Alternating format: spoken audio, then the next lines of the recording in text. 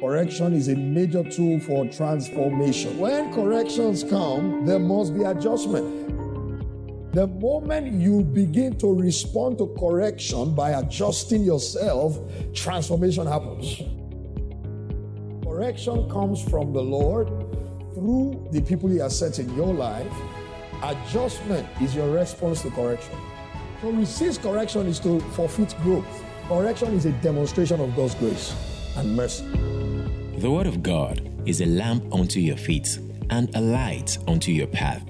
Be blessed today as God's servant, Reverend Peter Ayo Alabi, brings you God's Word. Glory to God. It's an aberration to be a teacher of the Word and not flow in the miraculous. It's a terrible aberration. Because the Word itself is power. The Word of God is power. All right? And every miracle that happened tonight, the devil can't stop it. Can't stand it. And there's nothing he can do about it. Those miracles are permanent. Whatever you have been set free from, you remain free forever. That affliction is not coming back again. That pain is not coming back again. That misfortune is not coming back again. You are free from here, and you are free forever. In Jesus' precious name. And everybody said it loud, amen. So we continue our teaching. We are going to make progress in the teaching tonight. Metamorphoō. Glory to God. Hallelujah. Amen. Amen. And we said a lot of things last week. And so I will not belabor it because of our time. And so I'm going to just continue. And we laid good foundation by talking about how God uses His Word to correct. You remember we looked at 2 Timothy chapter 3 last week Wednesday. 2 Timothy chapter 3, Paul speaking to Timothy in verse 15 and 16, that from a child thou hast known the Holy Scriptures which are able to make thee wise unto salvation, which is through faith in Christ Jesus. 16 says all Scripture is given by the inspiration of God, is profitable for doctrine, for reproof, for correction, for instruction in righteousness, that the man of God may be what? Perfect, thoroughly furnished for every good work. Glory to God. Say, I am that man of God. Say it like your voice is just say, I am that man of God. Glory to God. Hallelujah. And so the Word of God is used for correction. Hallelujah. Did you see that? We saw last week that when God wants to give evidence, the evidence of God is His Word. Did you see that? And you see that word reproof there in 2 Timothy 3:16 is the Greek word elenchos. It's the same word you see in Hebrews 11. Faith is the substance of things hoped for. The elenchos, evidence of things not seen. The evidence, the elenchos, that's the same Greek word you find in 2 Timothy 3:16. You see, it's the evidence of things not seen. So when God wants to give evidence, He gives His Word. God's Word is God's evidence. And we saw that Paul was trying to tell Timothy the things that the Word of God is useful for. And one of such things is correction. Did you see? Correction. And we're going to look more intently at this because correction is a major tool for transformation. Correction is a major tool for transformation. It's a major tool for transformation, especially in the hands of God. If you're going to experience transformation, you will go through corrections. God is going to make adjustments or call for adjustments to be made in your life. Now, there are three voices in your life that you must pay attention to. The first one is the voice of instruction. There must be a voice of instruction in your life. All these three voices are important. So the first is the voice of instruction. The second is the voice of encouragement. The voice of instruction, the voice of encouragement. And then number three, the voice of correction. The voice of correction. And in your life, you must have people who can speak to you, who can give you instruction from time to time. You must have instructors in your life. When you go to 1 Corinthians chapter 4, 1 Corinthians and the 4th chapter. Apostle Paul is speaking to the Corinthians, glory to Jesus, and Paul speaks to them in, let's look at, glory to Jesus. Let's begin from verse, I can see my Bible, don't worry, praise God. And we read from verse 15. For though ye have 10,000 instructors, do you see that? So there are instructors in your life. So for though ye have 10,000 instructors in Christ, yet have ye not many fathers. For in Christ Jesus, Paul said, I have begotten you through the gospel. Did you see that? So Paul says, though you may have 10,000 instructors. So there must be instruction coming to you. There must be a voice or voices of instruction. That's why we say that in life you're going to have many unconscious teachers, but you cannot afford to be an unconscious learner. You can't afford it. You must always be tuned to the voice of instruction. So Paul says, though ye have 10,000 instructors. Did you see that? So there is the voice of instruction. There's also the voice of encouragement. There is the voice of encouragement. That's the voice that cheers you on. Did you see the voice that cheers you on? And you can count on the Holy Ghost to do all these things. The Holy Ghost particularly is an encourager. That's why it's called the comforter. You see, the word comfort does not mean to say sorry for what happened to you. It means to edify you, to establish you. That's what comfort is to establish you. Did you see that? To establish you. That's a job of comforting. And that's the Holy Ghost for you. It encourages you. It gets you established. Did you see? So that you are not taken out of the way. The voice of encouragement. And he will use people to encourage. The Holy Ghost will use people to encourage us. Did you see that? You see Paul talking about how that when, he was going to send Epaphroditus, or when they sent Epaphroditus to him, they were able to fulfill that which they desired to do to help him. And then Paul began to also speak of how that, one of his men was sick. I mix Epaphroditus up with the other guy now, the guy with his name, Epaphras. Did you see that? How Epaphras was sick. And he said, I'm going to send him to you so that you guys can be encouraged. Did you see that? So there are people God sends to you for your encouragement. Can you see? Some people, when they just show up, you are encouraged by seeing them. Somebody who was at the point of death and suddenly God has rescued him from death. When he shows up, it encourages us. Are you hearing what I'm saying tonight? And that's the work of God. Sometimes God sends you divine encouragement in form of miracles. Did you see that? A breakthrough out of the blue. Did you see? A financial supply. Are you hearing what I'm saying now? A connection. Yes, much needed connection. Did you see? Something that meets a pressing need. It's a divine encouragement. Do you see that? And God sends it to us from time to time. Just so that we don't get weary. And may God give you divine encouragement. Did you see what I'm saying? So there are voices of encouragement. There are voices of encouragement. Sometimes you just come to church and what you were bothered about in your mind, and that's exactly what is being said in the service. That's a voice of encouragement. A few days ago, I remember one of their daughters in the house, after we had finished one of the sessions of 40 days of transformation, and then, I was just trying to rest in the living room, and mom came to me and she played the voice note, that was sent to her, and I could hear the person, sobbing, but there were tears of joy.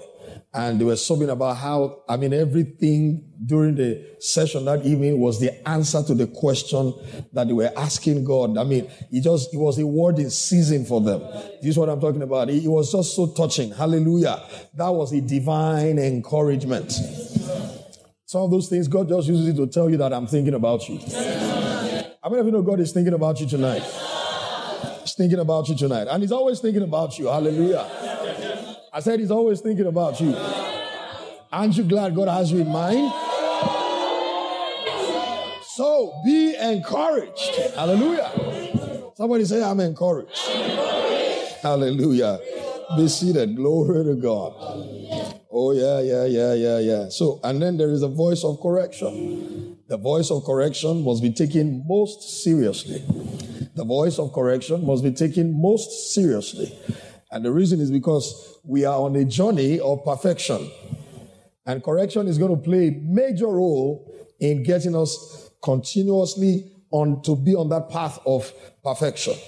We are on the path or a journey of perfection, and correction plays a major role to keep us on that path. Because if you're going to get better, it's going to be by adjustments and corrections. And you notice that's what we titled this message last Wednesday. Adjustments and corrections. Correction comes from the Lord through the people He has set in your life. Adjustment is your response to correction. I'll say it again. Adjustment is your response to correction. When you are given correction, your own response to correction is to adjust yourself, to align yourself. Do you see? If all we did was to correct and you don't respond by adjusting to the correction, then you wasted your time and our time and God's time. Did you see that? When God corrects us, we must adjust. In other words, it means we are going to do things differently. It means there are things we're doing that we're going to stop. It means there are things we're supposed to be doing that we weren't doing before, and then we'll start doing them.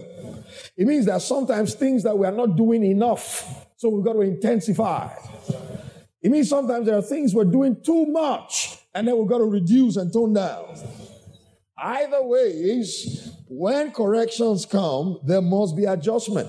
The moment you begin to respond to correction by adjusting yourself, transformation happens. I'll say it again. The moment you begin to respond to correction positively by adjusting yourself or making adjustments when necessary, transformation begins. Transformation begins.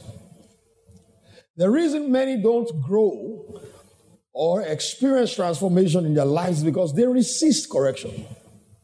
To resist correction is to forfeit growth. To resist correction is to forfeit growth. You're not going to grow if you keep resisting and rejecting corrections. In Psalm 94 verse 10, he said, "He that chastiseth the heathen shall not he correct. He that teacheth man knowledge shall not he know."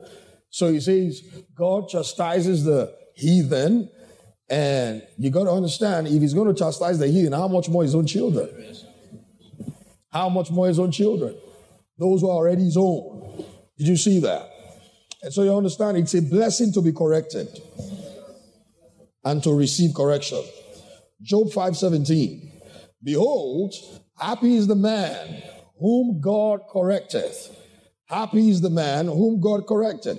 Therefore, despise not thou the chastening of the Almighty.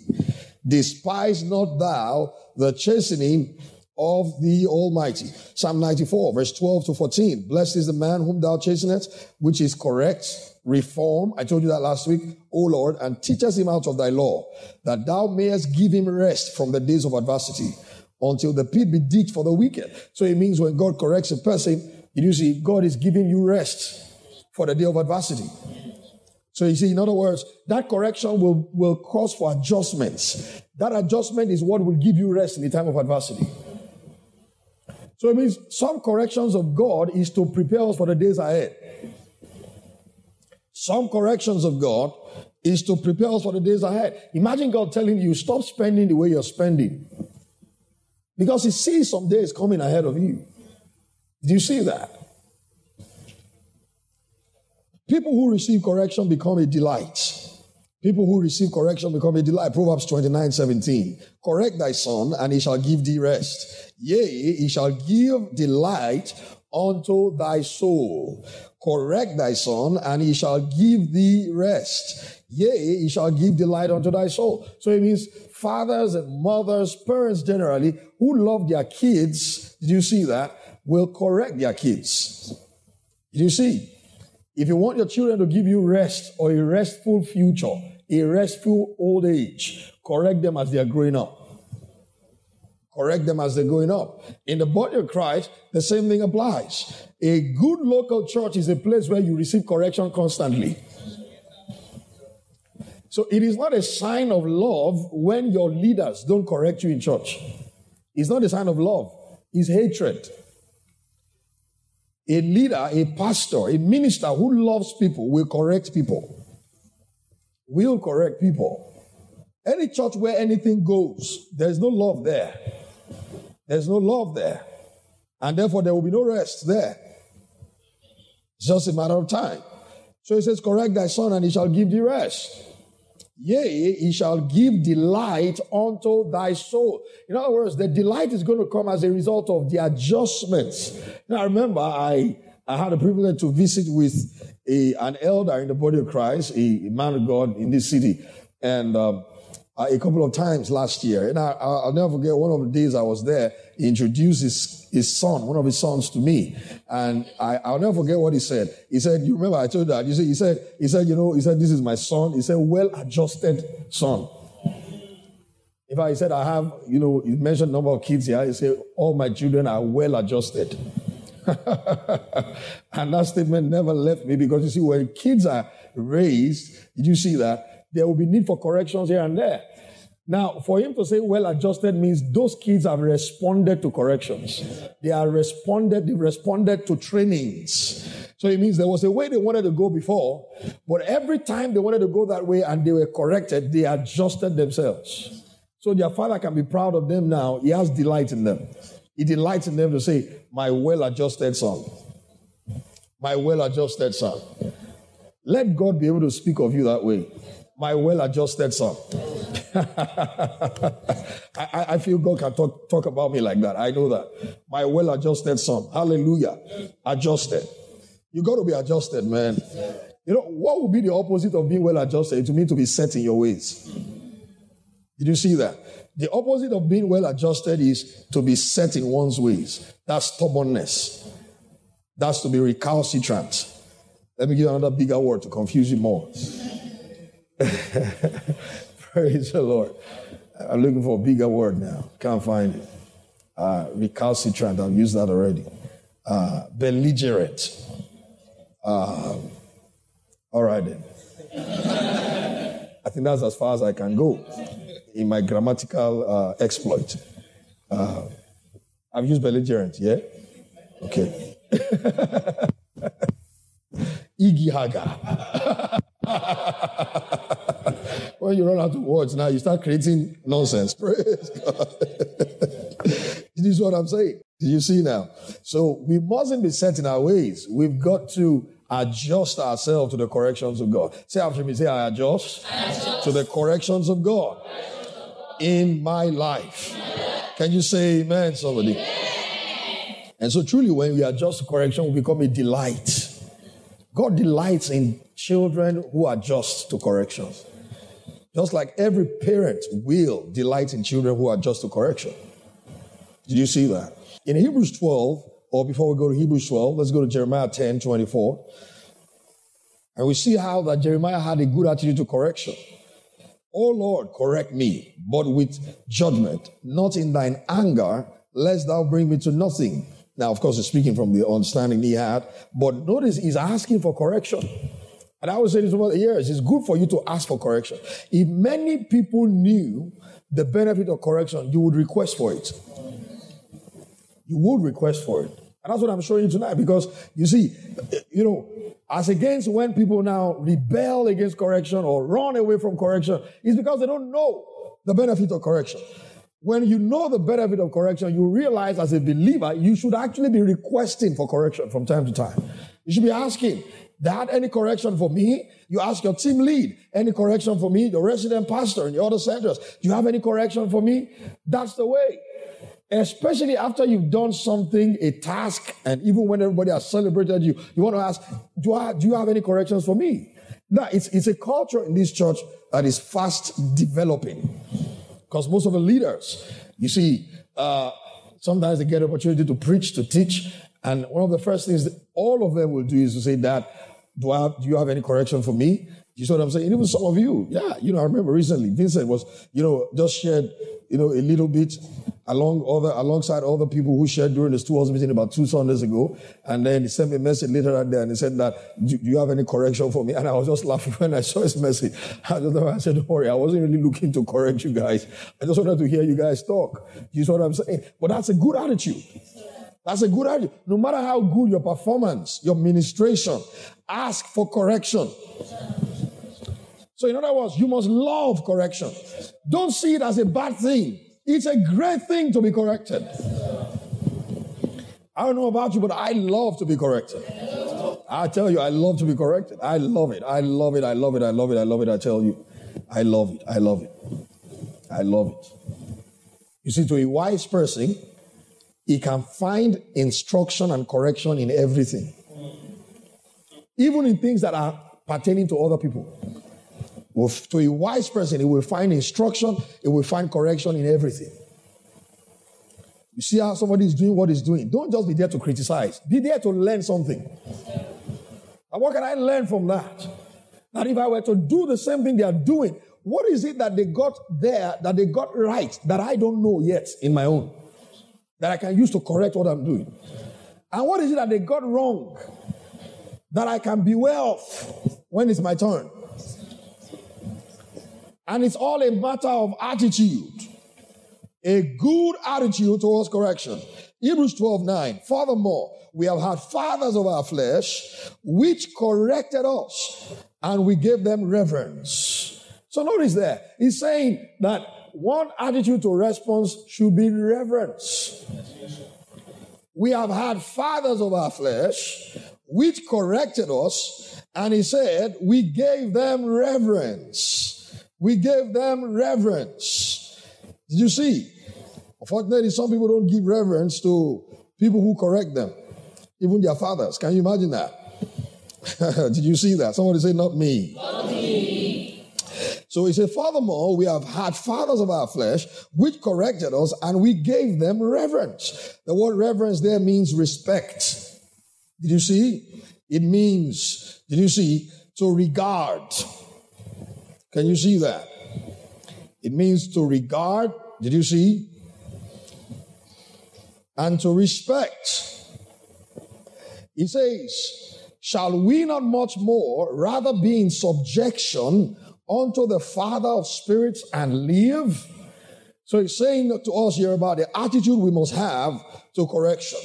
In Proverbs 3:11-12, my son, despise not the chastening of the Lord, neither be weary of his correction. Did you see that? For whom the Lord loveth, he correcteth. Even as a father, the son in whom he delighteth. On Sunday I told you, having the eyes of a father. The eyes of a father is the ability to see the potential in a child or a thing. Did you see that? And to nurture that child and until when it's right to bring out that thing from that child. And one of the ways to nurture is to correct. One of the ways to nurture is to correct. Did you see that? So he says, despise not the chastening of the Lord. The word despise is from the Hebrew word mahas, M-A-S. We spell it in the English way, mahas. The word despise, when he says despise not the chastening of the Lord, and it means to disappear. That is, you see people when they are corrected, they run away. That's despise. It just doesn't show up anymore because it's been corrected. In my few years of pastoral ministry, I've encountered people who left church because they were corrected. I've even seen people at the level of leadership leave church because they were corrected. That's what the Bible is talking about. That kind of person has done what? He has despised correction. The word mahas, it means to disappear. So they correct you and then, bam, you scram. And you run away. You refuse to show up. You know what I say to people like that? That correction is going to be waiting for you, wherever you're going to. You can't skip it. It's not possible. It's not possible. So don't waste your time and don't waste God's time. Just take the correction now and grow. Especially in the terrain of ministry, I found out people who disappear because they are corrected, many of them never get back in shape again. And I'll tell you why. Ego. Because when time passes, the thing about God is God will not skip classes for you. Never. The class you ran away from, you will have to come back there. But unfortunately, ego doesn't let many people come back there. And so they become completely like dropouts from the work of the ministry. And I'll tell you, the older you get, most times the harder it is to receive correction. That's if you've made it a habit to not receive correction. It will become harder. The best time to learn good attitude to correction is when you are young, so that it will stay with you for the rest of your life. If you develop a bad habit of correction when you are young, I tell you, it will be very difficult for you to ever take correction in life. It will be very difficult. You see, because receiving correction with a good heart is a childlike attitude. It's a childlike attribute. Have you noticed children? They have no problem with correction. You correct a child right now, even if he's not happy, within few minutes, he has forgotten about it. He's playing with you again. He's smiling with you again.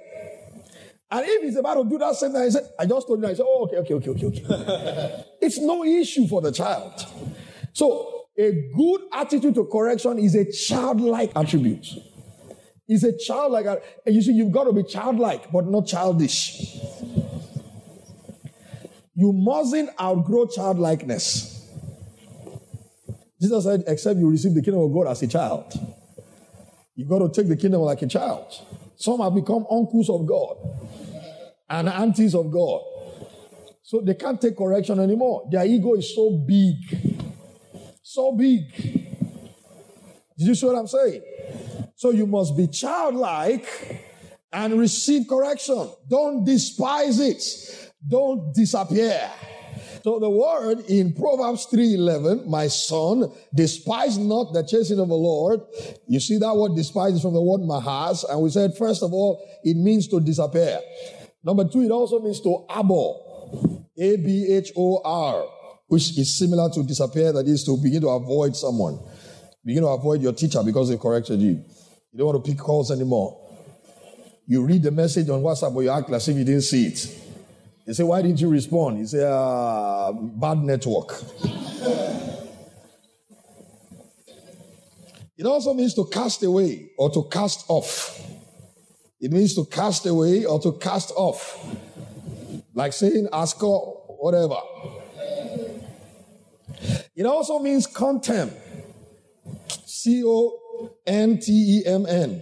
Contempt. Where you get the word contempt. Contempt. Do you see that? It also means to disdain. To disdain. That word mahas also means to loathe. L-O-A-T-H-E. Loathe. To loathe someone or something. It also means to melt away.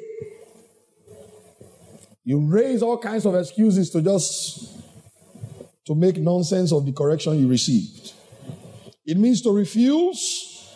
It means to reject. It means to be reprobate. To be reprobate. And if you know what Paul said about having a reprobate mind in Romans chapter 1 or Romans chapter 2, you know that's not something to become. Now, many years ago, reading my Bible, I was not a pastor yet, just reading my Bible as a young believer. I remember my Dick's annotated Bible, which I stole proudly from my father's library. Proudly. That's a good thing to steal at that age. Because I couldn't afford it, so I just took it. I didn't steal it, I took it. Like that prodigal son, I took my inheritance. Praise the Lord. And that was the first Bible I had that had a concordance at the back. So I went to check the word reprobate. And it means to have a mind that is no longer capable of receiving truth. It's a very dangerous thing. To have a mind that can no longer comprehend truth. You see that? It can't take truth anymore. It has been conditioned to resist truth. It has become a condition. Paul spoke about it. He said, God gave them up to a reprobate mind. He didn't put them in that condition. They did. Yes. He was trying to save them from it, but they kept insisting. And so he had to allow them. Did you see that? And that's what happens to people who never take correction. It gets to a point that it becomes a condition. It becomes a condition where truth no longer appeals to them. Truth no longer appeals to them. In fact, it gets to a point where people begin to love lies. They love lies. So I heard the story of a person where they told the woman, this guy that is toasting you is telling lies. He said, I know. He said, more like I know he's telling lies, but I like the presentation. That's a very confused human being. He said, this person is telling lies. So he said, I know he's telling lies, but I like his presentation. He said, so let me just let him continue to deceive me. I am enjoying it. You know, that's a warped person. Messed up completely. Let me just elbow your neighbor gently. Say, don't be like that too. None of you single ladies, that foolish boy that is telling you nonsense. That his mouth is so sweet. And you know. And everybody is telling you, and you know that he's an idiot. But you say, child, the way he's presenting it, my God. I like his rhymes, his lines. You know, he has utterance. That's no utterance. That's a lying spirit. Tell them, don't fall for it. Don't fall for it. Did you see that? We've also seen the fact that correction does not kill, but a bad attitude towards correction kills. Correction itself does not kill, but a bad attitude to correction is what kills people. Proverbs 23:13. Withhold not correction from the child, for if thou beatest him with a rod, he shall not die. And at this point last week, I showed you what the rod is supposed to be. And let's read it in the Amplified Classic. He says, withhold not discipline from the child. And I hope you got the real original. All right. Today, okay, it was TPT you got last week, that you got the Emeka Wedon version. But now you got... The Amplified says, withhold not discipline, Proverbs 23:13, from the child, for if you strike and punish him with the reed-like rod, he will not die. And I showed you the reed-like rod. I showed you the reed itself last week. How many of you remember the reed? You probably have to store the picture so you can adjust yourself when you are correcting your kids. This is what I'm saying. So you shouldn't use anything harder than this. Say amen to that. Even your words should not be harder than this. You know, if you look at this, you know, you can use to stroke yourself to sleep. You know, when I was growing up, my mother had this, like a chicken feather that she used to stroke her ear like that, you know, and then sometimes I would go and sneak and take that thing, just stroke, very sweet. That one cannot correct you. It is not the top part of this thing, it's the base. But if you use this one, it's for chieftaincy title. Praise the Lord. It's the base of it. Did you see that? Proverbs 15:10, correction is grievous unto him that forsaketh the way, and he that hateth reproof shall die. That's the word of the Lord. Proverbs 15:10. Correction is grievous unto him that forsaketh the way. So when you see a person who finds correction grievous, they are already losing their way in life. They are losing their way. In other words, to reject correction is a mark of going astray. It's a sign that the person is already going astray. When people begin to have a bad attitude towards correction, it shows that they are already losing their way in life. It's a mark of one who is going astray in life. And it says, he that hateth reproof shall die. Did you see? The Amplified version of that verse, Proverbs 15:10, says, there is severe discipline for him who forsakes God's way, and he who hates reproof will die, physically, morally, and spiritually. Did you see this? As an Amplified Classic. He said, he that hates reproof will die, physically, morally, and spiritually. The Passion Translation, it says, severe punishment awaits the one who turns away from the truth. And those who rebel against correction will die. Those who rebel against correction, the Passion Translation, he says, those who rebel against correction will die. Jeremiah 2:30, King James. In vain have I smitten your children. They receive no correction. Your own sword has devoured your prophets like a destroyed lion. This was one of God's rebuke to the nation of Israel through prophet Jeremiah. He said, in vain have I smitten your children. They received no correction. In other words, I gave them correction, but they rejected correction. Did you see? In Jeremiah 5:3, O Lord, are not thine eyes upon the truth? Thou hast stricken them, but they have not grieved. Thou hast consumed them, but they have refused to receive correction. They have made their faces harder than a rock. They have refused to return. In other words, they refused to repent. Jeremiah chapter 7, verse 28. But thou shalt also say unto them, this is a nation that obeyeth not the voice of the Lord their God, nor receiveth correction. Truth is perished and is cut off from their mouth. Do you see what happened as a result of rejecting correction? He said, truth is perished and it's gone out of their mouth. Reprobate. In other words, did you see? Zephaniah. It's a book in the Bible. So I wasn't speaking in tongues. Zephaniah is a book in the Bible. Zephaniah chapter 3. Open it, everybody. Open your Bible. Zephaniah 3. Anyway, you punch it because you're using devices.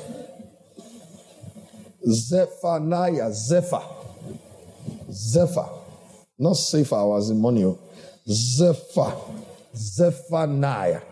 Zephaniah chapter 3 is just after Zephaniah chapter 2. In case you're finding it difficult to get it. Verse 1 to 2 says, woe to her that is filthy and polluted, to the oppressing city. She obeyed not the voice. She received not correction. She trusted not in the Lord. She drew not near to her God. Can you imagine? Heaps of woes on their head. Why? Because they obeyed not the voice, because they received not correction. Did you see this? And I said to you tonight, if you persist in resistance to correction, then you will be corrected by your wrongdoing. If you persist in resistance to correction, then you will be corrected by your wrongdoing. The Bible says so, Jeremiah 2:19, thine own wickedness shall correct thee, and thy backsliding shall reprove thee.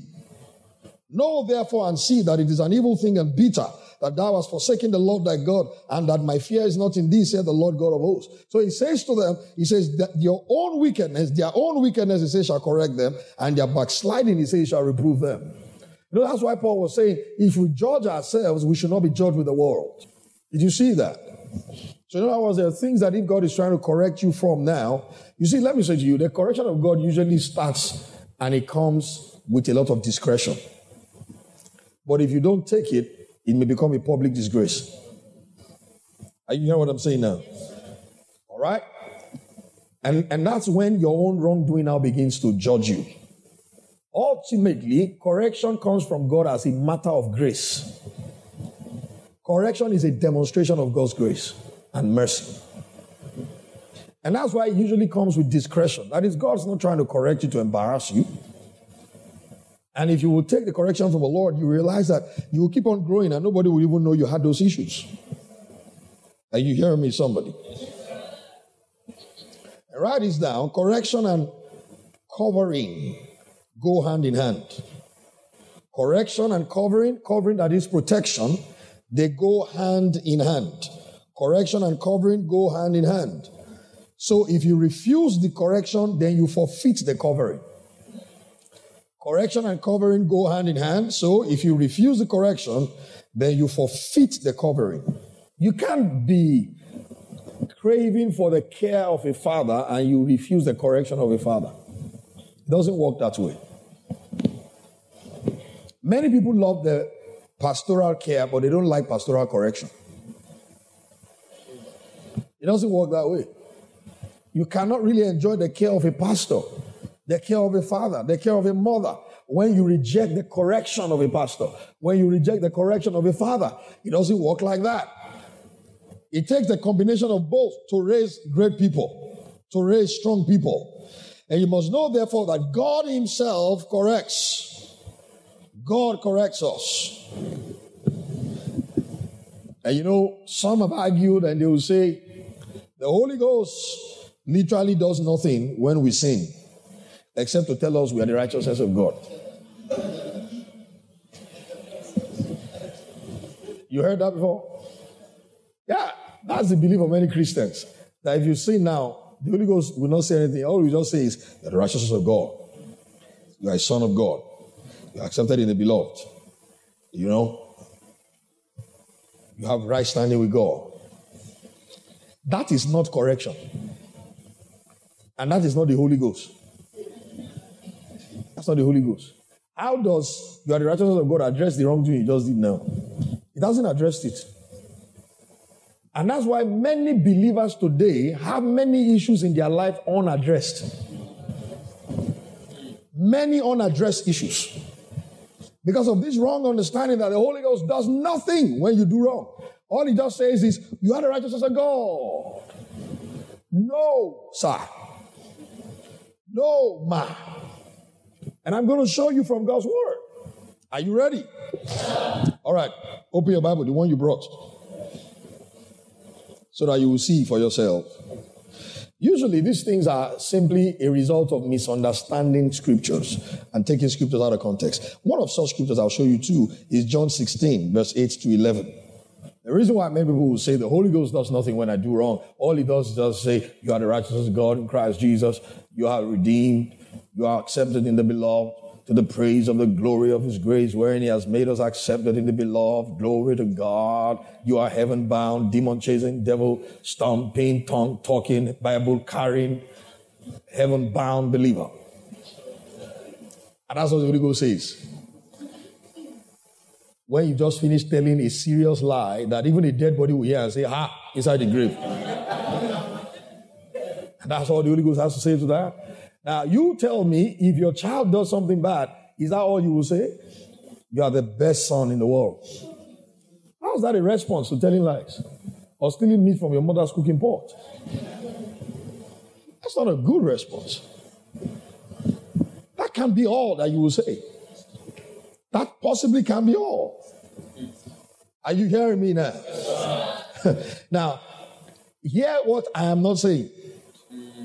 I am not saying the Holy Ghost will now say, you liar, you thief, you are of your father the devil. After all, when did we save you? Was it not recently? The effect of your former father is still affecting your life. Look, the Holy Ghost is not from Oyo. You know why? They say Oyo Mercy. They can abuse. Hey, Oyo people. Then Elisha people, they can curse.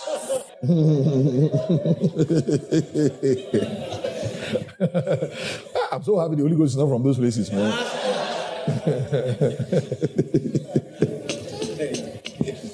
So hear me. I am not saying the Holy Ghost will begin to call you by those names. Because now, in 1 Corinthians chapter 6, let's read from verse 10. 1 Corinthians 6 from verse 10, we're going to read 10 and 11. Nor thieves, nor covetous, nor drunkards, nor revilers, nor extortioners shall inherit the kingdom of God. Verse 11, and such were. Did you notice the tenses? And such were. He didn't say and such are. There's a difference. And such were. Who's talking here? Apostle Paul. By whose inspiration? The Holy Ghost. Yes. So the Holy Ghost did not inspire him to call the believers these names. Because the man who is in Christ is none of these. But he used to be like that. So it means if he's caught in that behavior, you can't now say because he behaved that way, you now call him by that. No. Because by doing so, you're labeling him wrongly. So the Holy Ghost will not call you names. And such were some of you. So what changed? He said, but ye are. So notice now, when it talks of those things, he calls them past tense. When it talks of the work of God, he calls it present tense. You are washed. Did you see this? Yes. You are sanctified. You are justified in the name of the Lord Jesus. And by the Spirit, that's your present tense reality. So, how then does he correct? So let's go back to John 16 where we said many people jump on and misinterpret and take it out of context. And when he's come, John 16 verse 8 to 11 is what we're reading. We're going to read 8, 9, and 10 first of all. And then he says, and when he's come, he will reprove the world of sin and of righteousness and of judgment. Then he says of sin because they believe not on me. Then he says of righteousness because I go to my Father. And ye see me no more. Did you see that? Now, so people usually look at this scripture and they say, well, if at all I do anything wrong, what the Holy Ghost is just going to do is to just continue to say you are the righteousness of God. Because he says it's going to convince the word of righteousness because I go to the Father. So what does the Holy Ghost say if I do anything wrong? He just keeps saying, you are the righteousness of God. You are the righteousness of God. So it's like the Holy Ghost is on repeat. He's just repeating himself every time. You are the righteousness of God. When you say good morning, you are the righteousness of God. In the afternoon, you are the righteousness of God. You lie, you are the righteousness of God. You fornicate, you are the righteousness of God. You steal meat, you are the righteousness of God. That's nonsense. That's not what it means. That's not what it means. What is Jesus talking about here? Let's read the preceding verse 7. Nevertheless, I tell you the truth. It is expedient for you that I go away. For if I go not away, notice he had said, of righteousness because I go to the Father. If I go not away, the Comforter will not come unto you. The Comforter is who? The Holy Spirit. Upon what event was the Holy Ghost given? The resurrection and the... Because you said the resurrection, you're wrong. It was upon the ascension. Do you remember that? Put one hand. I've not asked you to use any of your hands tonight. Put one hand there in John 16. Let's go to Acts 2. So that you will see upon what event was it that the Holy Ghost, you see, was given. That is, what was the event that happened to occasion the giving of the Holy Ghost to the church. In Acts 2, verse 30, therefore being a prophet and knowing that God had sworn with an oath to him, this is who is speaking here? Peter. On what day? The day of Pentecost. Good. That of the fruit of his loins. Now, who is he referring to as a prophet here? David. King David is quoting from the book of Psalm. So, he says, therefore, David being a prophet, to help you, and knowing that God has sworn with an oath to him that of the fruit of his loins, according to the flesh, he would raise up Christ to sit on his throne. He, seeing this before, spake of the resurrection of Christ, that his soul was not left in hell. So Peter is explaining Psalm 16, which I had quoted, and then he says, he, seeing this before, spake of the resurrection of Christ, that his soul was not left in hell, neither his flesh did see corruption. 32, this Jesus had God raised up, whereof we all are witnesses. 33, therefore, being by the right hand of God exalted, and having received of the Father the promise of the Holy Ghost, he had shed forth this which ye now see and hear. So what was the event that occasioned the shedding forth of the Holy Ghost? Ascension. Let's look at it again, 33. Therefore, let's read together. Once you go, everybody. Therefore, being by the right hand of God exalted, and having received of the Father the promise of the Holy Ghost, he had shed forth this which ye now see and hear. So back to John 16. So he said, nevertheless, verse 7, I tell you the truth, it is expedient for you that I go away. For if I go not away, the Comforter will not what? Come unto you. So what is this? I go and and the Comforter will come. What is this going about?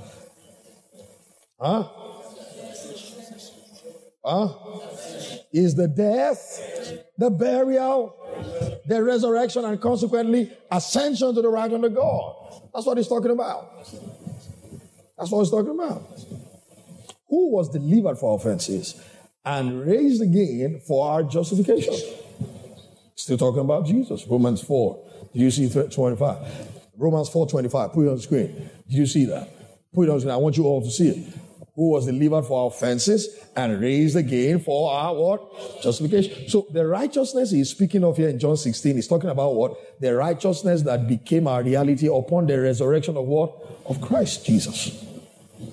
He's not saying anything about conduct in John 16. He's just purely talking about redemption, not Christian living at all. He's not talking about Christian living at all. So what he describes, go back to John 16 here. In John 16, he's not talking about Christian living. It has nothing to do with Christian living at all. He's still talking about the redemptive work of Christ. So to jump on that verse and say that is what the Holy Ghost says to you when you sin, you are wrong. You are completely wrong. Because that's not the subject or the context of Jesus' discussion in John 16. Everything Jesus is talking about here is about his death, his burial, and resurrection. Not about Christian conduct. Come on, is somebody hearing me now? Yeah. So tell them, say, remove that one from your mind. Yeah. Another one is James chapter 1.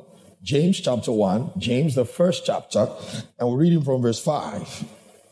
He says, if any of you lack wisdom, let him ask of God, that giveth to all men liberally, and upbraideth not, and it shall be given him. So now, upbraid not here, do you see, we're going to look at it. The word used here in the Greek for upbraided not appears 10 times. Okay? Now, hear this. I want you to write this statement down. Okay? Words have their true meaning in their use in sentences, not necessarily in dictionaries. I'll say it again. Words have their true meaning in the way they are used in sentences and not necessarily in dictionaries. So in other words, you don't just look in your Greek dictionary and say, this is what the word upbraided means in the Greek. And then you now say, I understand any word they use in the Bible, this is what it means. That can't be true. You need to read the use of that word in the sentence, the construct of the sentence, the context in which it is used. And we're going to look at that. All right? The word upbraideth, James chapter 1 and verse 5. Glory to God, and we're going to move very fast. The word, first of all, is the word onidizo. O-N-I-D-I-D-Z-O. Onidizo. And onidizo means to defame. In other words, to more like use someone's wrongdoing to bring him down. To defame a person. To use someone's wrongdoing to spoil his name or spoil his chances. Onidizo. It also means to rail at someone. To rail at someone. It also means to reproach someone. And amazingly, the word upbraid also means to chide. C-H-I-D-E, which actually is synonymous to correction. The 10 places where that word is used in the New Testament Greek, Matthew 5:11, let's run through it quickly. Blessed are ye then when men shall revile, onidizo, revile you. And you know what that implies? It's like people deliberately begin to, cast aspersions at you to spoil your reputation, as it were. And the intention of that is to block your chances and opportunities of getting things or getting something done. Which is actually what James is saying. That's the way James uses it. That when you ask God for something, that is not the time God will begin to talk about your wrongdoing. And what that implies is there is a time when God can talk to you about it. But he's not going to bring it up at the point of your request. And we're going to see it now. Anyway, Matthew 11, Matthew 5:11, that's Jesus speaking, and he's talking about that men will do that to us as believers. They would revile you, he said. In Matthew 11:20, Jesus now is doing it. Then began he to upbraid the cities wherein most of his mighty works were done. Jesus did that. He began to upbraid the cities. Did you see? Wherein most of his mighty works were done. Because they repented not. Because they repented not. What that means is he's calling out their wrongdoing. Did you see that? Hey, if all these works that were done in you were done in Sodom and Gomorrah, they would have changed. And I'm going to show you something there. But hold that thought. There are 10 places. Matthew 27:44. The thieves also which were crucified with him cast the same in his teeth. And that phrase, cast the same in his teeth, is from that word onizo, which means the guy was reviling Christ on the tree. Remember that guy saying it's Jesus Christ. After all, they say you save other people. Why can't you save yourself and save us? Do you see that? Another one in Mark. Glory to God. Is somebody getting this tonight? Yes, sir. Mark 15:32. Let Christ the King of Israel descend now from the cross, that we may see and believe, and they that were crucified with him reviled him. Did you see that now? Did you see the use of it? Mark 16:14. Afterward he appeared unto the 11 as they sat at meat. Look at Jesus now. And what did he do? He upbraided them with their unbelief and hardness of hearts, because they believed not them which had seen him after he was risen. This is post-resurrection. And this is Jesus. He's upbraiding his disciples. In other words, he's correcting them. But notice in correcting them, he didn't say, you're the righteousness of God. No. He addresses what they did. He rebukes them for not believing. He's saying to them, why did you not believe? That's what he's doing. And that's correction. But you're going to see that this is not fault finding. Because there's a sharp difference between fault finding and correction. Come on now, is somebody getting this tonight? And so you notice this. Glory to Jesus. Jesus corrected like a teacher would correct. And how does a good teacher correct? He would tell you you're wrong. As in the cases we just saw now in Mark 16:14, afterward he appeared unto the 11 as they sat at meat and upbraided them with their unbelief and hardness of heart. You know what that means? He corrected them. He addressed their unbelief. He said, why did you not believe? He called the name of the thing they did.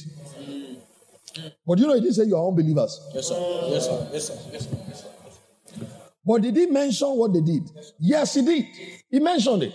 The Bible says, let's read again. Mark is in your Bible. Do you have Mark in your Bible? Afterward, verse 14, Mark 16, he appeared unto the 11 as they sat at meat and upbraided them with their what? Come on now. With their what? With their what again? So it means he can upbraid you with your lying. Somebody hear what I'm saying now? He can upbraid you with your laziness. So it means the Lord can tell you, stop being lazy. Yes, and that is new creation. Yes, Is somebody hear what I'm saying right now? He can upbraid you up with your being recalcitrant. And he says, stop being recalcitrant. With your stubbornness. With your pride.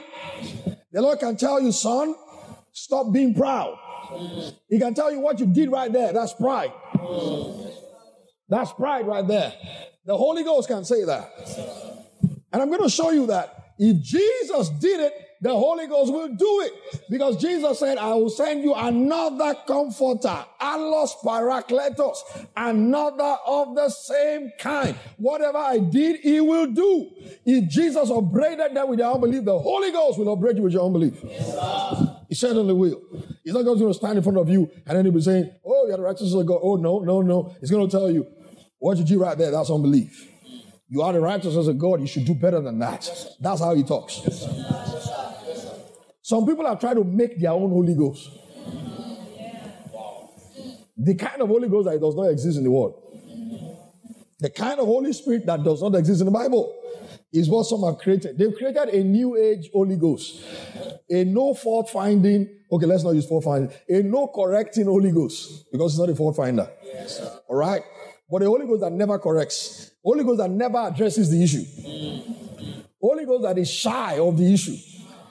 Holy Ghost that never addresses the big elephant in the room. And he's just going to come and start talking about other things. He can't come straight forward. He's always going through the corner. That's the kind of Holy Ghost some people have. He never confronts them. The Holy Ghost confronts. Acts chapter 5, Ananias and Sapphira. Who do you think was talking through Peter? Peter made it clear to them. Why has Satan so filled your heart to lie against the Holy Ghost? He's speaking by the Spirit of God. So he's saying, how dare you look me in the eye knowing I'm here as an overseer that the Holy Ghost put here? Because that's what Paul describes the elders of the church. He said in Acts 20:28, he said, take you to thyself and to all the flock of God over the which who? The Holy Ghost has made you overseer. So who made Peter overseer in the church at Jerusalem? The Holy Ghost did. So Peter is standing there and he's looking at it and says, how dare you be so bold to look me square in the eye and you're lying to me and you think it's me you're lying to the Holy Ghost. Because it was by the Holy Ghost in him that Peter knew that they were telling lies. So who was confronting Ananias and Sapphira? That's the Holy Ghost. And he confronted them. In other words, like Jesus did here in Mark 16, the Holy Ghost did to Ananias and Sapphira. He rebuked them with their lying, with their dishonesty. They should have repented. Instead of just standing there and being brazen about it, she should have just said, oh, mercy, Lord. At least there was a man who was that smart in Samaria in Acts 8. He said, please, sir, don't let all these things come upon me. Yes, sir. But Ananias and Sapphira were just looking. If I think the who came first? Was it the wife or the husband? Was the husband. The wife was not smart at all. By the time Peter was saying, see the fruit of those who buried your husband, they will bury you too. Say, she should have heard up to say, sir, no, sir. I will go and bring the rest. I know where we kept it, sir. Perhaps she was still wondering, maybe it's not going to happen. Maybe she was even thinking, it's a lie, bury my husband. Okay. He's not dead. Maybe he fainted. We will resuscitate him. I will go and do CPR. There was no repentance in that woman at all. It was as though she was daring the anointing. Peter said, well, they'll bury you too. And the Bible says immediately she fell, died. Did you see that? No repentance. You know, we read it earlier on. Those who rebel against correction shall die. Are you seeing this? Yes, sir. Are you seeing this? Yes, sir. In Mark chapter 4 verse 40, and he said unto them, why are ye so fearful? How is it that ye have no faith? That's correction. That's the Lord Jesus there. In Matthew 17, then Jesus answered and said, oh, faithless and perverse generation. That one is hard, you know. How long shall I be with you? How long shall I suffer you? Bring him hither to me. Do you know what he has done there? He has called the thing they did wrong. This is the difference between fault finding and correction, but he's not going to teach them the right way. Did you see? You see another example of that. And notice again, don't forget the difference between correction and fault finding is that correction will not only call the name of what you did, it will now teach you the right way. But it is not correction if it does not address what you did wrong. I can just stand before you now and start teaching in the name of correction without mentioning what I'm trying to address. You see Paul writing to the Corinthians and say, I have heard amongst you that there is fornication. He said the kind. So he's not going to just say there's fornication. He's going to be detailed. He said the kind that is not even heard among sinners. That this kind, when sinners hear it, they say, wow. You can imagine when sinners say, these people, they sin, sir. Imagine sinners telling Christians that, man, this your sin is on a higher level than our own. Paul addresses the issue. He said that a man will have his father's wife. You know, Paul wasn't shy to say it. You see, that's why you see, this kind of political correctness that many people are trying to bring into Christianity is ungodly. Don't mention the issue so that people don't feel, you know, it's hate speech. Correction has become hate speech for many Christians. He didn't mince his words. 1 Corinthians 5:1. It is reported commonly that there is fornication among you, and such fornication as is not so as named among the Gentiles, that one should have his father's wife. Paul goes straight to the point. I tell you this, if you're a leader in this church, don't be ashamed to confront people with the real issues. In love. Nobody's trying to embarrass you. So 2 of you are in courtship, and you sit in front of me, and I look you both in the eye and I ask you, are you kissing each other? Are you touching each other? I'm not going to feel embarrassed. If that question embarrasses you, you need to check yourself. Are you still in the faith? And you know, there are people who will tell you, what's your business? It's our personal life. Are you crazy? It's your personal life. I'm your pastor. You're telling me your personal life. You don't know what it means to be a pastor? I gave everything in my life to be your pastor. You're not telling me your life is your personal life. How is it personal? Your life is not your personal life, sir. It's our life. Yeah. Life that I will give account for. I mean, a life I will give account for. You now say it's your, it cannot be a personal life, sir. It's our life together, you and me. Paul says they watch over you as those who must give account. Anyone that has an attitude that people are, let everybody mind their business. We don't want to interfere. We interfere. Here, our specialty is to interfere. Interference is our job description. That's what it means to pastor people. To interfere. To poke your nose. You must have big nose as a pastor. A nose that can enter people's issues. And you sniff it. What's happening there? So when we don't see each other, we say, where did you go? We are in our rights. We are on our rights. We are within our jurisdiction. You can't say, why should you bother about where I went? What is there? Many things are there. Many things are there. If they don't ask, you should be concerned. How can you say you are a part of a local church when nobody bothers about asking you where you went to when they didn't see you? It means you're not even important to them. You're probably just a number. But yeah, nobody is just a number. You are God's sheep. And we are going to ask you what's going on. When we see you with a lady, that we know that you already have a fiancé, and your fiancé is perhaps abroad, And then I see you with a lady, you two of you are always going together every night after service. We're going to ask you, bro, what's happening? Why are you and that lady? I mean, we are not saved on the same day, so what's the issue? Even if you were saved on the same day, why is it that it's the two of you that are always going home together? What's going on? And it doesn't mean we suspect you or we don't trust you. And that's the issue. Some people are too shy because they feel, we don't want them to feel as if we don't trust them. No, it's not a matter of trust. It's a matter of care and watchfulness. It's watchfulness. I have a problem with people who feel they have, is it that you don't trust me? Who's talking about trust here? It's not about trust here. It's about watchfulness. We don't like gray areas here. We don't like anything that is gray. No. We like things in black and white. Everything is clear. So you tell us what's going on between you and that sister. Oh, that. No, we just met in church and we just live in the same area. That's why we're going home together. Oh, okay, that's fine. That's all right. But what about the other people who live in that area? Can't they join your company? It's the only two of you that can come of all the people who live in that area. I'm telling you.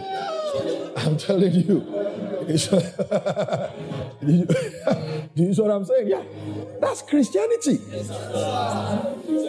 Because like I said, that's why many Christians have unresolved issues. Because you ask them, you used to struggle with this, so how did you deal with it? You say, it just went. Nothing just goes like that. Because that thing you say it just went, it's still coming back. Because if it was not properly addressed, it's going to come back. But if it was properly addressed, even if it tries to come back, it will not find the entrance into your life again. But this one, and nothing was addressed, you say it has gone. It's going to come back and it will come back stronger. But when it is properly addressed, you can be sure that when it tries to come back, there is going to be a resistance there. You see, one of the things about correction is that it strengthens you. Correction strengthens you. And I tell you tonight as we close, correction does not belittle you. It's not to make you feel less than you are. No. It's a blessing to be corrected. It's a blessing to be corrected. You notice in Luke 24:25, Jesus said to them, "O fools and slow of heart to believe all that the prophets have spoken." Yet again, he addresses the real issue. Because he had walked with these two guys on their way to Emmaus. And they kept talking about everything he had spent 3.5 years teaching them. And they were speaking of it in unbelief. That we had thought he would be the Messiah. And this is the third day. You were mentioning third day. It didn't make any sense to them. Nothing clicked. See the frustration Jesus must have had. The third day that I repeated over and over and over. You are even saying it like this. It doesn't make any. It didn't click. Nothing, no light came on inside you. It's been the third day now. We thought he would be the Messiah. And he's been dead for 3 days. And all our hope is lost. We left everything to follow him. See what he has scattered everything. See our future now. No hope. All this nonsense. All this that we're taking, our local. See where it has entered. You can imagine that. That's where they must have felt like, what is all this? But imagine Jesus listening to them like, what? So by the time he was ready for them, he calls it by what it was. Oh, fools and slow of heart to believe everything that the prophets have said unto you. Ought not Christ to have suffered these things and to have entered into his glory. But notice he didn't stop by telling them of their unbelief. He now teaches them. Go there. Luke 24. And that's the meaning of correction. Thank you, Jesus. And beginning, verse 27 at Moses and all the prophets, he expounded unto them in all the scriptures the things concerning himself. But you notice this came after he had addressed the issue. He called it by its name. Now, if this is what Jesus did, this is what the Holy Ghost will do. Yes, sir. So it means if all you heard was the name of the wrongdoing and you did not now receive any teaching on how to do better, you have not heard the voice of the Spirit of God. If all you heard was just you are the righteousness of God, you didn't hear him call that thing you did by its name, you still didn't hear the Holy Ghost. The correction of the Holy Ghost is that he will mention the wrongdoing and he will now give you the correction from the Word of God. That's the correction of the Holy Ghost. And notice in all of this is not fault finding. In all of this is not labeling you. Did you see that? It's not labeling you. It's not labeling you. Because the truth is, if it doesn't identify for you what you have done wrong, how will you even know not to do it again? Because these days now, people seem to be very creative in naming their own actions. So you say, a couple will say, we are not keeping malice, we're just keeping quiet. No. Because things have become so relative in this generation. So people living in serious sexual immorality, cohabiting. They will say, no, we're just friends with benefits. So imagine, therefore, if the Holy Ghost does not do his ministry of actually calling the thing what it is. You know, people will call it any other thing they like to make it sound like it's okay. But it's not okay. It's not okay. What God calls sin must be exactly what you call it. Otherwise, there can't be repentance. The more you start setting your own standards and everything becomes relative, there will be no righteous standard anymore. And that is part of the ministry of the Holy Ghost in the life of the believer. And that's why truly, if you feel bad when you do wrong, there's nothing wrong with that. That's not condemnation. It's not the same as guilt and condemnation. That is simply the fact that the Holy Ghost has pointed to you, this thing is what you did. And truly, when He labels it for what it is, the seed of God in you will not be happy with that. The Holy Ghost cannot tell you now that you have told a lie and then you still feel happy. You can't feel happy. Correction makes you uncomfortable with wrongdoing. Do you see that? Correction makes you uncomfortable with wrongdoing. Thank you, Jesus. This is the work of the Holy Spirit. I'll give you 3 more scriptures in closing. Hebrews 12, 5 and 8. Hebrews 12.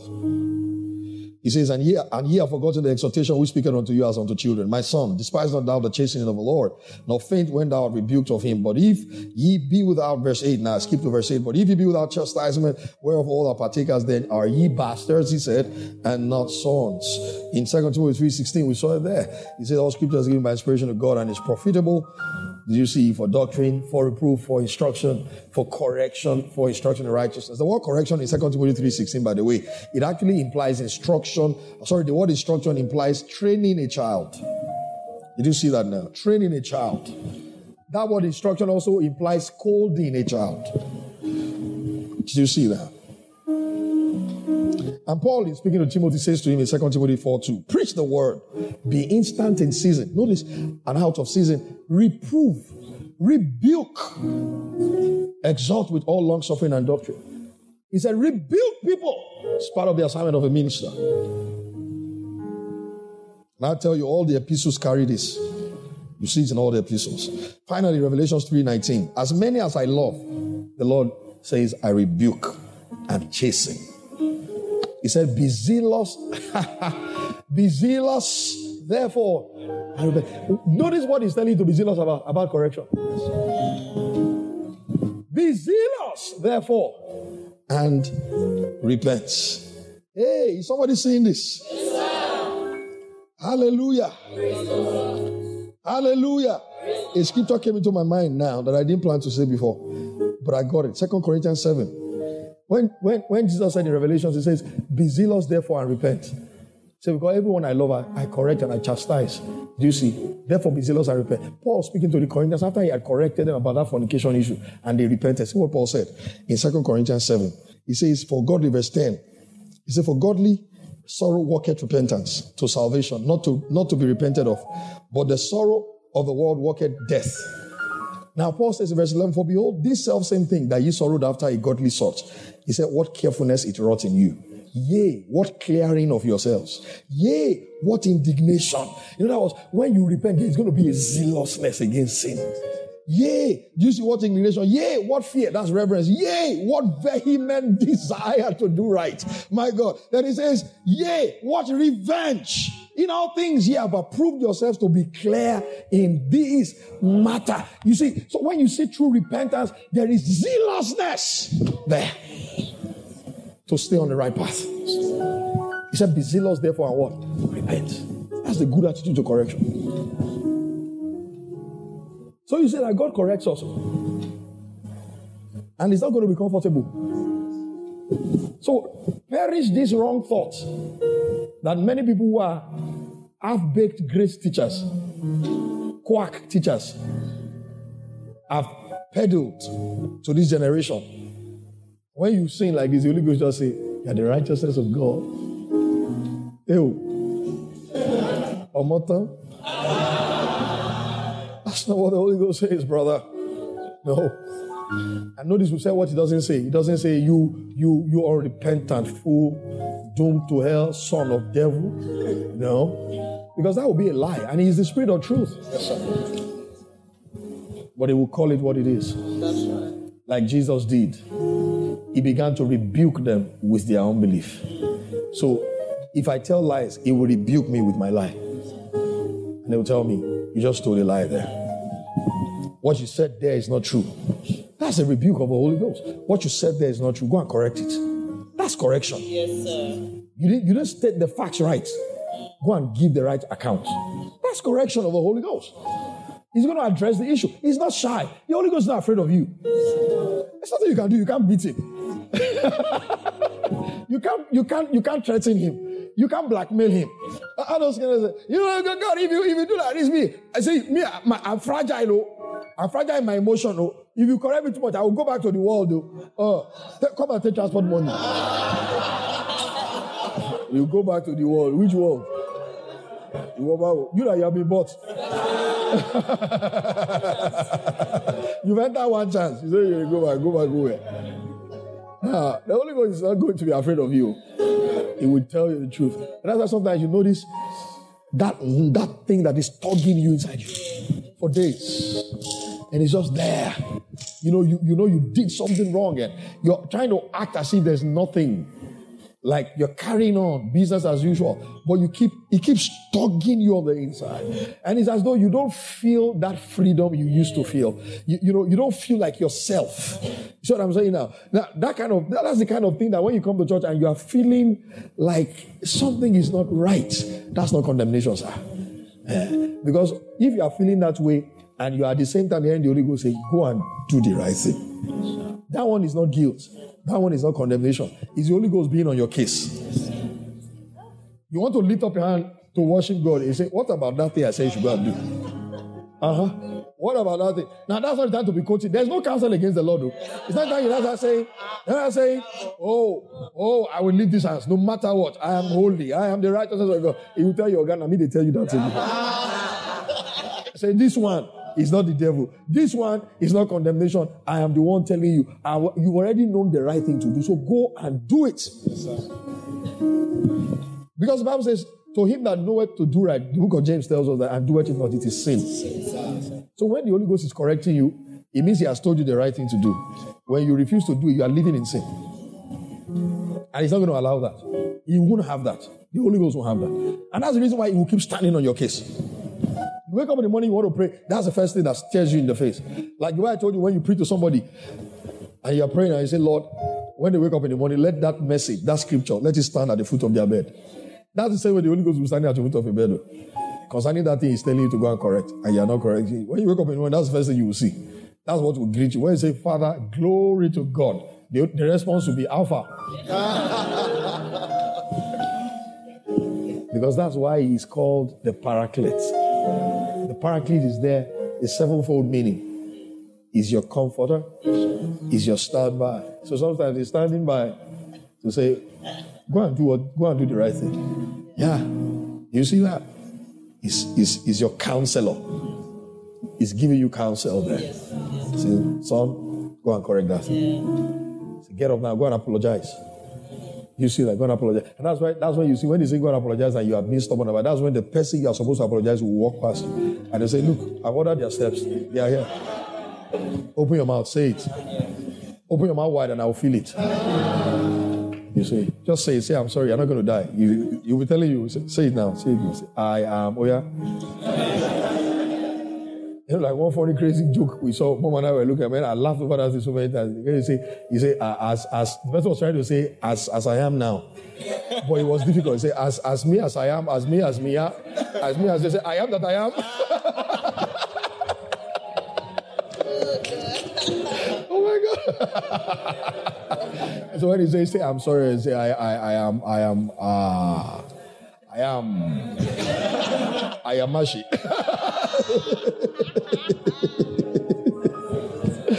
This is what I'm talking about. But you know the joy that comes after you yield and you adjust to the correction. such liberty, such joy, such freedom. And guess who is now put to shame? The devil. Lift your hands and thank the Lord tonight for his word. Glory to Jesus. Father, we thank you for your holy word. We receive your word tonight in the name of Jesus, and our lives are changed by it. Thank you, Heavenly Father. We give you glory, Lord. We give you glory, Lord. Thank you, Jesus. Thank you, Father. In Jesus' mighty name we have prayed. Can you give the Lord a shout, somebody, when you bless the Lord? Hallelujah. This message was brought to you from the Heritage of Faith Church. Our vision is raising stronger believers. For more impactful resources, visit our website at www.hofng.org. God bless you.